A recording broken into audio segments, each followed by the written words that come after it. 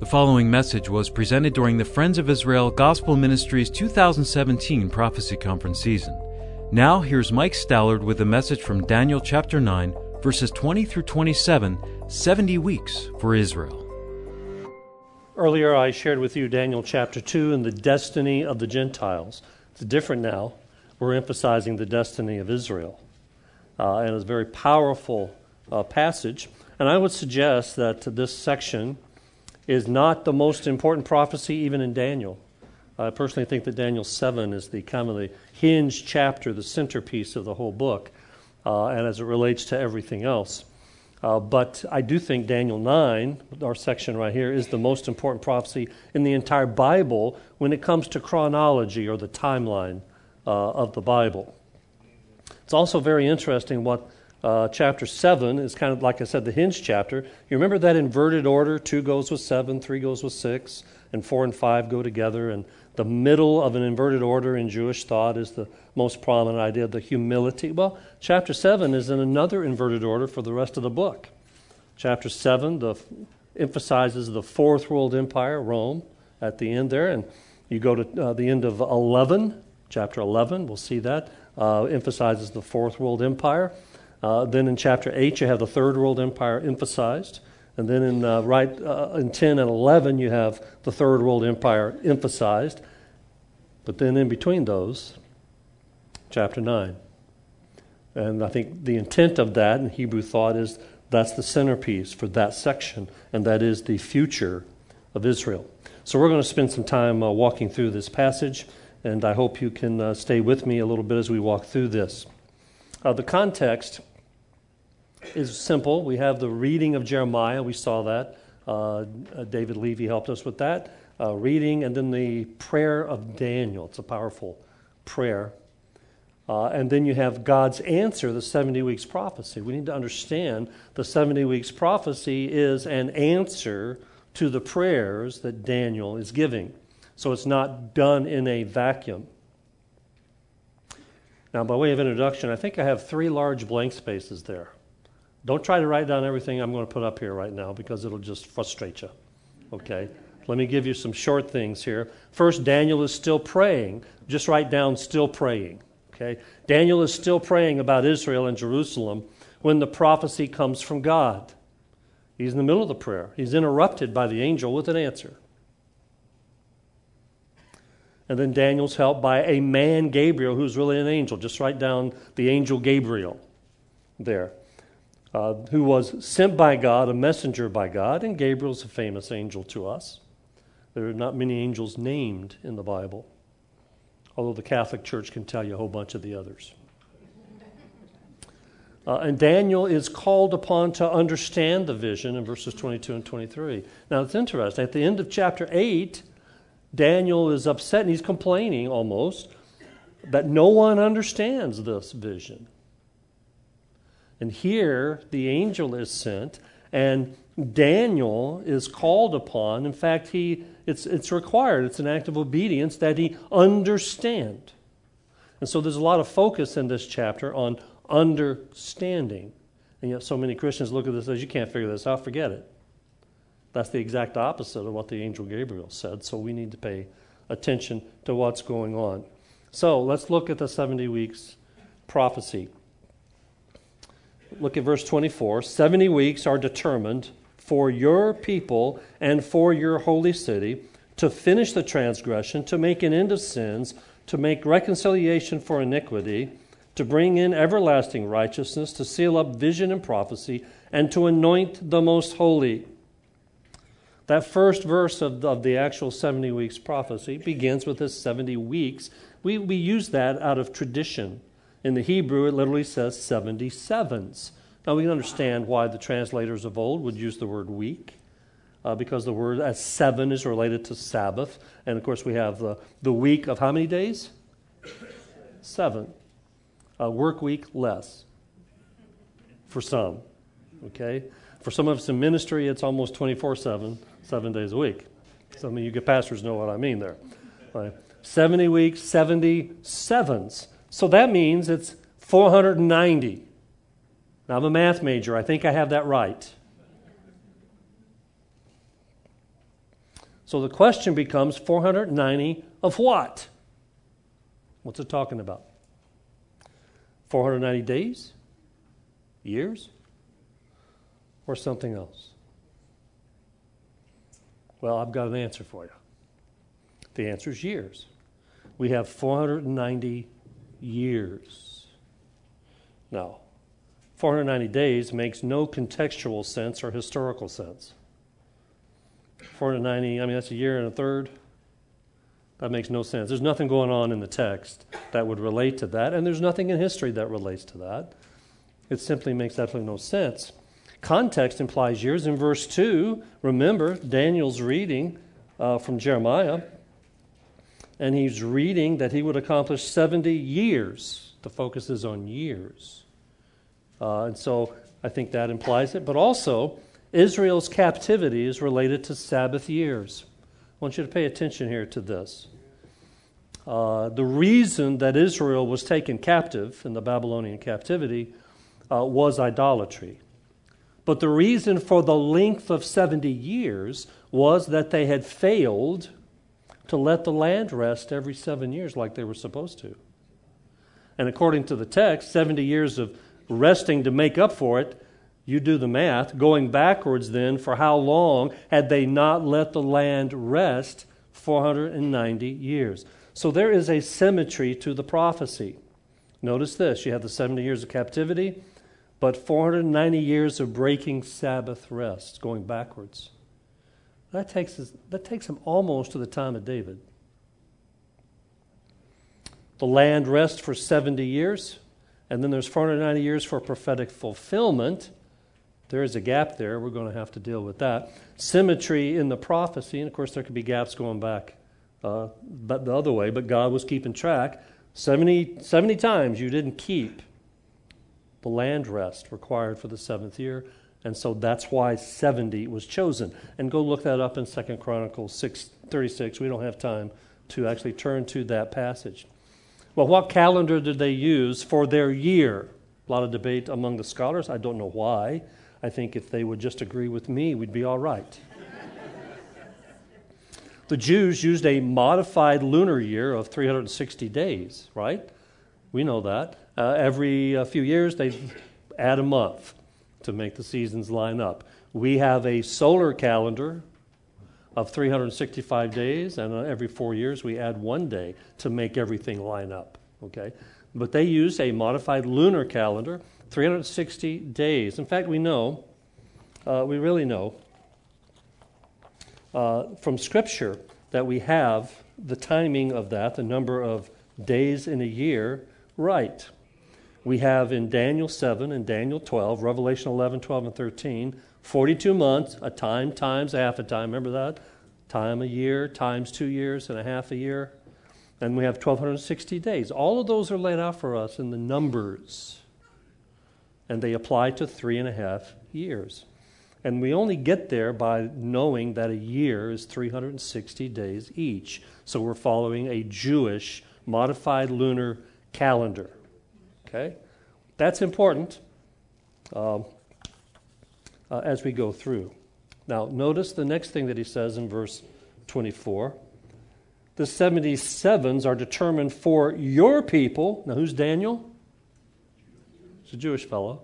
Okay, his people are the Jews, not believers in general of all time, Jews. And for your holy city. That's definitely not Washington, D.C. That's Jerusalem. There's no question about this. We shouldn't argue about this, yet some scholars argue about these little details. So the people in the city are the Jews and Jerusalem. That means this is a Jewish prophecy. It's unlike Daniel 2, like I said, which had the destiny of the Gentiles in mind. Okay? Now, what's the purpose of the 70 weeks? Now, I list 6 things here. Now, don't try to write them down in those spaces I gave you. I just put what was in the Bible here. So you go back and read the Bible later and fill it in. They're the same things. 6 things. Why did God give the 70 weeks? 6 things. To finish the transgression, to make an end of sins, to make reconciliation for iniquity, to bring in everlasting righteousness, to seal up the vision and prophecy, and to anoint the most holy. Now let's look at these briefly. I used to teach that the first three happened at the first advent with the cross of Christ, and that the second three happened at the second advent with the second coming. I no longer teach that. I believe all six are designed to be fulfilled at the second coming. Now remember, this purpose is designed for Israel. To finish the transgression, the rebellion, I think means to finish their rebellion. To make an end of sins means to make an end of their sins as a nation. To make reconciliation for iniquity, of course, Jesus made reconciliation for all of us on the cross. He made a provision, a way out for us.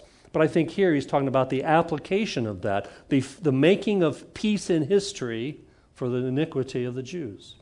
And that's going to happen when Jesus returns. And they look upon him whom they pierced, and they mourn, and many of them turn to him. And then the last three, it's clear, to bring in everlasting righteousness. Has that happened yet? That hasn't happened yet. To seal up the vision and prophecy. That's taken a couple different ways. We don't have time to really develop it. I think it means to bring to a close, to wrap up the vision and the prophecy. And then to anoint the most holy. That's taken a couple ways. It could be the most holy person and refer to the Messiah. But most likely in this context, it's talking about to anoint the most holy place, which is the temple.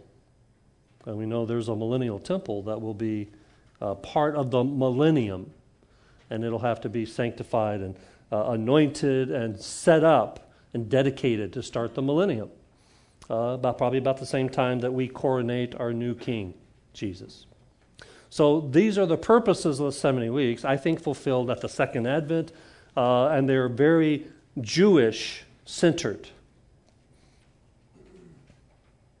Now, I've got a lot of notes down there and some charts that'll help you, but I've got up here, I'm going to put the chart together piece by piece, and so maybe the best way is to study the notes later and just look up here and follow the diagram as we go through it. I don't know, everybody's different in the way they study and how they look at things, but hopefully this will help you. So I have a timeline here. Okay, let's look in verse 25. Know therefore and understand that from the going forth of the command or decree to restore and build Jerusalem until Messiah the Prince, there shall be 7 weeks and 62 weeks. That is 7 sevens and then 62 sevens. The street shall be built again, and the wall even in troublesome times. So there's a decree to rebuild Jerusalem. Now I've put dates up here, 445, 444. Now, sometimes you see in books that you read, they'll list 2 dates like that, okay, as if they can't make up their mind, okay? Now here's what's going on when you see those 2 dates. When the northern kingdom split off, you remember? The Yankees and the Southerners split and they had the divided kingdom, okay? The north built their rival temple in Samaria, okay? They used a different calendar. So the years aren't the same. So that's why you see in some of the books 2 dates, okay? From the northern kingdom, it'd be 1 date. From the southern kingdom, it'd be another date, okay? So 445, 444. Now, the other prominent date that's often used here, and there's 4 or 5 different dates that are discussed, but it's 457, a decree made when Ezra involved Ezra. This one involves Nehemiah.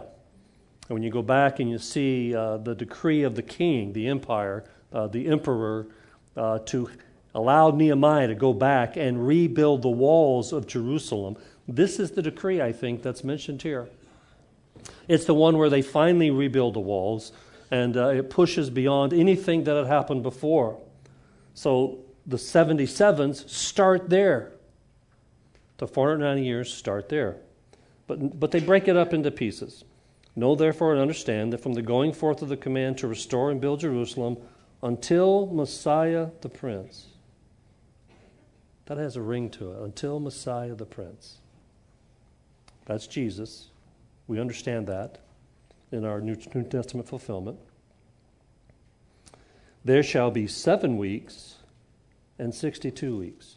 So it breaks it up into 2 parts, 7 sevens and then 62 sevens. Now, why does it do that? Sometimes it may just be a Jewish way. Sometimes they speak in flourishes in language, and maybe that's just a way of saying it. Or it could be that it took 49 years when Nehemiah went back. It took them 49 years to put the walls up rather quickly, but maybe it took them a long time to clean the city and get it put back together. We know that rebuilding places, New Orleans is not entirely rebuilt from Katrina yet. Okay, we understand it takes time. So maybe that's what it is, we don't really know. But then the 62 sevenths are added on to that, so you have 49 years plus 434 years until Messiah, the Prince. And I put triumphal entry here. I like the teachings of J. Alvin McLean, John Wickham, John Walvoord, Harold Horner, and Sir Robert Anderson. Great men of God who have labored in the details of the chronology. And there are here 483 Jewish years, 69 weeks or 69 sevens. For those of you who are keeping score, 173,880 days. And you can track that. And when you track that from the decree, and we don't have time to put up the math structure for you, but when you track that, some of you have already done this, you've told me, you come to the day of the triumphal entry. The Sunday before, Palm Sunday. You come to Palm Sunday. And so Messiah comes in, walks into Jerusalem, and he's going to be crucified later. He's already told him a parable in Luke 19 that the kingdom's not going to start right away. But they think it is, and so they lay the palm leaves down and hail him as the blessed one. Hosanna, blessed is he who comes in the name of the Lord. Isn't that remarkable? That the days would work out precisely. I'm going to come back and talk about that in my conclusions as we look at that. But notice, it continues. Let's come down to verse 26. And after the 62 weeks, that is after that second red section up there on my chart, after that 434-year period, Messiah shall be cut off. That means killed. And of course we know, if we're right about this timing and the triumphal entry, after that, Jesus is killed. He's killed. This is one of two major passages in the Old Testament that teach the death of the Messiah. See, most of the Jews in the first century only had the Messiah coming as a reigning king. They didn't have the death part. They were ignoring Isaiah 53 and this passage that clearly teaches Messiah will die. It goes on to say, but not for himself, in my New King James translation here, but not for himself. Some say that means kind of a hint of a substitutionary death. I don't know that that's the idea. I think it means he'll be cut off, and the Hebrew, there is nothing for him. It's saying this is not the time of his kingdom. And obviously, he was killed. He died. So he wasn't coming to rule and reign then. Nothing for himself. That awaits the second coming. But then something else happens. It says, and the people of the prince who is to come shall destroy the city and the sanctuary. That's Jerusalem and the temple. The end of it shall be with a flood. Until the end of the war, desolations are determined. And so the people of the prince who is to come, well, we've already had the Fourth World Empire mentioned. And the Fourth World Empire is, which is the Fourth World Empire? Rome. So the people of the prince would be the Romans. Now the prince to come, I think, is going to be the Antichrist. We'll talk about him later. But the people of that empire are the Romans. And so the Romans destroy the city and the sanctuary. That happens after the 62 sevenths. It happens after this 483 years, the first part. And notice, then, verse 27, then he is probably the Roman prince to come, shall confirm a covenant with many for 1 week. That's 1/7. And that is the full 490 years. But I want you to notice something here. Those who don't hold our position about this passage think that we are bringing our theology and just forcing it into the Bible instead of letting the Bible speak for itself. And they would say the idea that there's a gap between the first 69 sevens and the last 7, like I have here, that we're just forcing that on the text. But let's go back and look at that again. It says, after the 62 weeks, 2 things will happen. Messiah dies, Jerusalem destroyed. Then you have the 7 years. You have a gap. It's actually taught in the text. It's not something weird that we have kind of brought in here to make it fit our theology of the future. That's not at all what's going on here. Obviously, there are other chapters that we haven't forced into our future. For example, Seventh-day Adventists, they have taken a lot in liberty in Daniel 8 and forced it into the future, at least some of it. We don't do that kind of thing. We go where the Bible goes. And so we need to understand that. There is a gap. It's an exegetical gap. It is taught in the text. It is not forced on the text.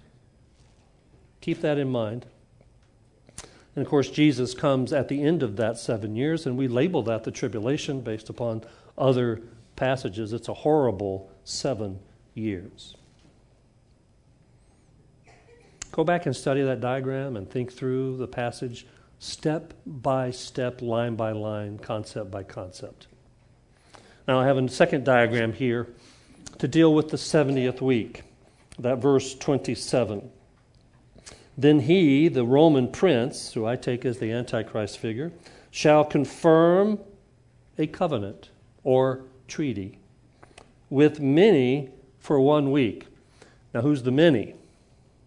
Okay, you have the peace treaty and the covenant. It begins the 7 years. The Roman prince makes that with many, I take as Israel. Why? Well, remember the whole passage is about the Jews and Jerusalem. And that verse talks about the sacrifices, so it's talking about the Jews. So he's making this covenant with the Jews. But in the middle of that week, the covenant's broken. He shall bring an end to sacrifice and offering. And on the wing of abomination shall be one who makes desolate, an abomination of desolation, just like Antiochus Epiphanes had set up in the Third World Empire, the little horn from the Third World Empire, desecrated the temple, sacrificed a sow on the altar, put a statue of Zeus there, rubbed pig fat on the walls of the temple. This guy's going to do the same thing. Halfway through, he makes a treaty with them, but he breaks it halfway through and turns on Israel in a big way. Not that he really was in their camp before. He's just deceptive. And so you have that covenant broken halfway through. The temple sacrifices stop. But notice the end of that. Even until the consummation which is determined is poured out on the desolate. And the word desolate there in the Hebrew is really a verb, one making desolate. The desolator, one translation says, one marginal note says. And that's, of course, this Roman prince, the one who was making desolate. He gets destroyed. The consummation is poured out on him. That's the outline of the chapter. That's a walkthrough. If we had time, if Steve would let me, got these lights up here. Green means go for it. Yellow means you're in danger of purgatory. And the red one means you're going into the fiery furnace. Okay. All right, so we could go through it again if we had time, but I just encourage you folks to take your time, walk through it step by step. It's not a passage, a lot of the Bible you can read casually and come to the right conclusion. Some of the Bible you have to study. This is one of those you have to study. So let me encourage you to do that. Go step by step, line by line. Get you some good commentaries. Take the PowerPoint. Think about the notes and study it hard. And don't give up easily. Okay. And don't go again, like I said last night, don't go running for some newspaper story. Don't go find what's current events and kind of bring it to the passage. Let the passage take you where God wants to lead you. Okay. Now, when we look at a passage like this, okay, now I know what it says, and I can brag to my friends that I know prophecy. I can go teach a class on it. And the people in the church will be so proud of me. And I'll be proud of myself. Is that really why he gave it? Remember, who's he speaking to? He's speaking to Daniel, the Jews. And he's trying to encourage them. You see, we've talked about already that our best days are yet to come. Daniel's best days are yet to come. The nation of Israel's best days are yet to come. And all of this is given. And the angel wanted him to understand it. Now, Daniel would not know all the details of fulfillment like we do, at least the fulfilled part. He doesn't have that. In the progress of Revelation, he doesn't know that the Messiah's name was Jesus Christ of Nazareth who would die on a Roman cross. He doesn't know that. He knows Messiah is going to be cut off. He would know that. And he'd know timing, but he wouldn't know a lot of the specifics like you and I know looking back. But it was meant to encourage him the same way it should be for us. So let's walk through this. First of all, what we know about God from this passage. God loves to give us prophetic details, not just general thoughts. Have you ever read Nostradamus? You ever watched a History Channel thing about Nostradamus? They make him look like the best thing ever.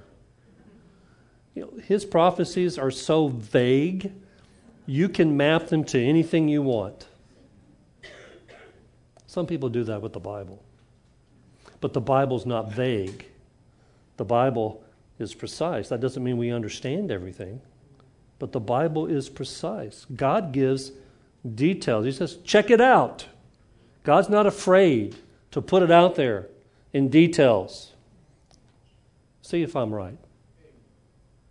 And God's always right. God loves to give us prophetic details, not just general thoughts.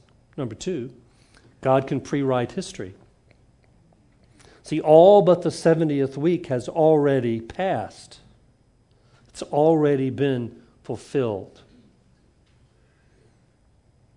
That helps us to have confidence. If everything with the first advent and past actions were fulfilled literally, then guess what with the second coming? And the future tribulation stuff and the kingdom stuff. He's going to fulfill it in detail. God can pre-write that too. And that's really the nub of the question when you talk to scholars from liberal land. The reason they reject our position is they don't believe in supernatural God. They reject supernaturalism. Their God is basically human. And I like what one preacher said, I don't want to have a God that I can beat up. They've humanized God. We have a God who's powerful and supernatural. And he can pre-write history, the God who is not bound by time. He's outside of time. He's past, present, future all at the same time. You and I can't relate to that because we live in time step by step. God can pre-write history. Number three, fulfillment of prophecy helps to demonstrate the inspiration of God's Bible. It's hard to come away from a passage like this and believe that this is just haphazardly thrown together. That it's just men's ideas thrown up against the wall. God has breathed this book and given it to us. And it's inerrant. It has no errors in it. Whenever somebody says to me it's got errors, I say, for instance. I just learned to say that. For instance. And they'll usually stammer around. Now, every now and then you run across a thoughtful person who's seeking and working, and you kind of try to deal with them, but most of the time they don't know. They're just saying what they've heard somebody else say. So I just say, for instance. Now, the Bible is from God, and God doesn't lie. He tells the truth. He records the lies of men faithfully. When Satan lies, he records it accurately. Sometimes he'll summarize. Sometimes he's precise, like in these prophecies. But the word is from God. And we've said this over and over, right? Doesn't the book of Daniel scream the idea that God is in control of history? That's why we don't have to worry about hurricanes. Yes, we do in a local sense, yeah. But not in the big sense. Where's history going? We don't have to worry about communism and Russia and Eastern Europe, Western Europe and America and prophecy. And we don't have to lose sleep over any of that. And if you've lost sleep over what's going on in the world, you need to come back to the idea that God's in control of history. And just trust in Him and get a good night's sleep. And buy one of those fancy pillows. And you'll be fine.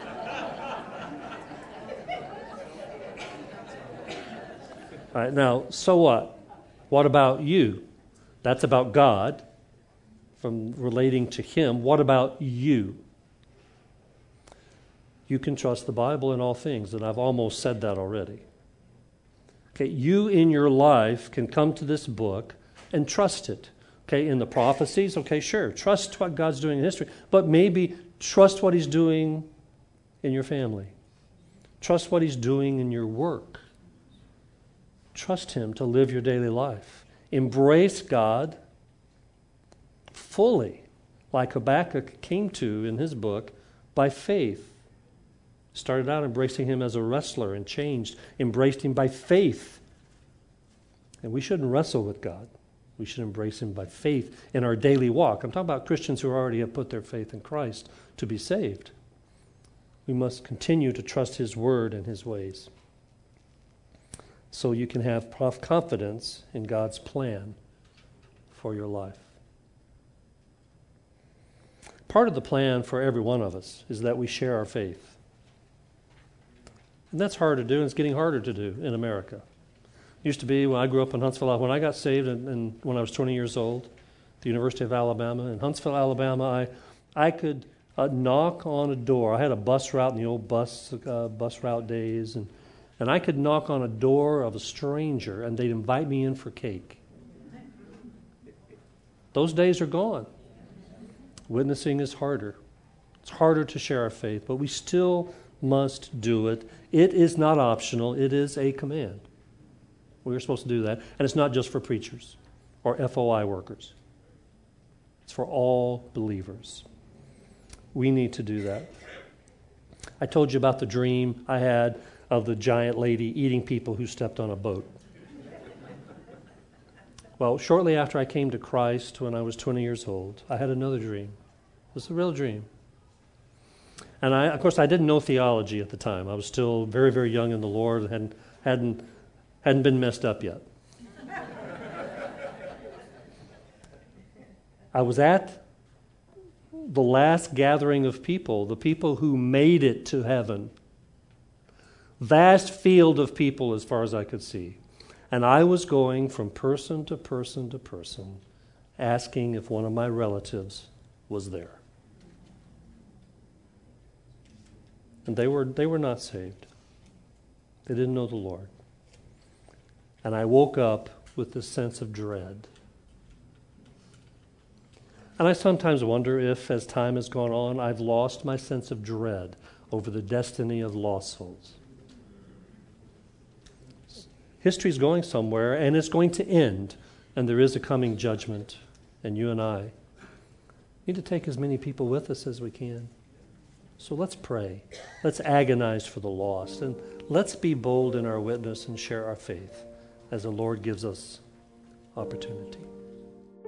For more audio resources, including MP3 downloads of past prophecy conferences, visit us at foi.org.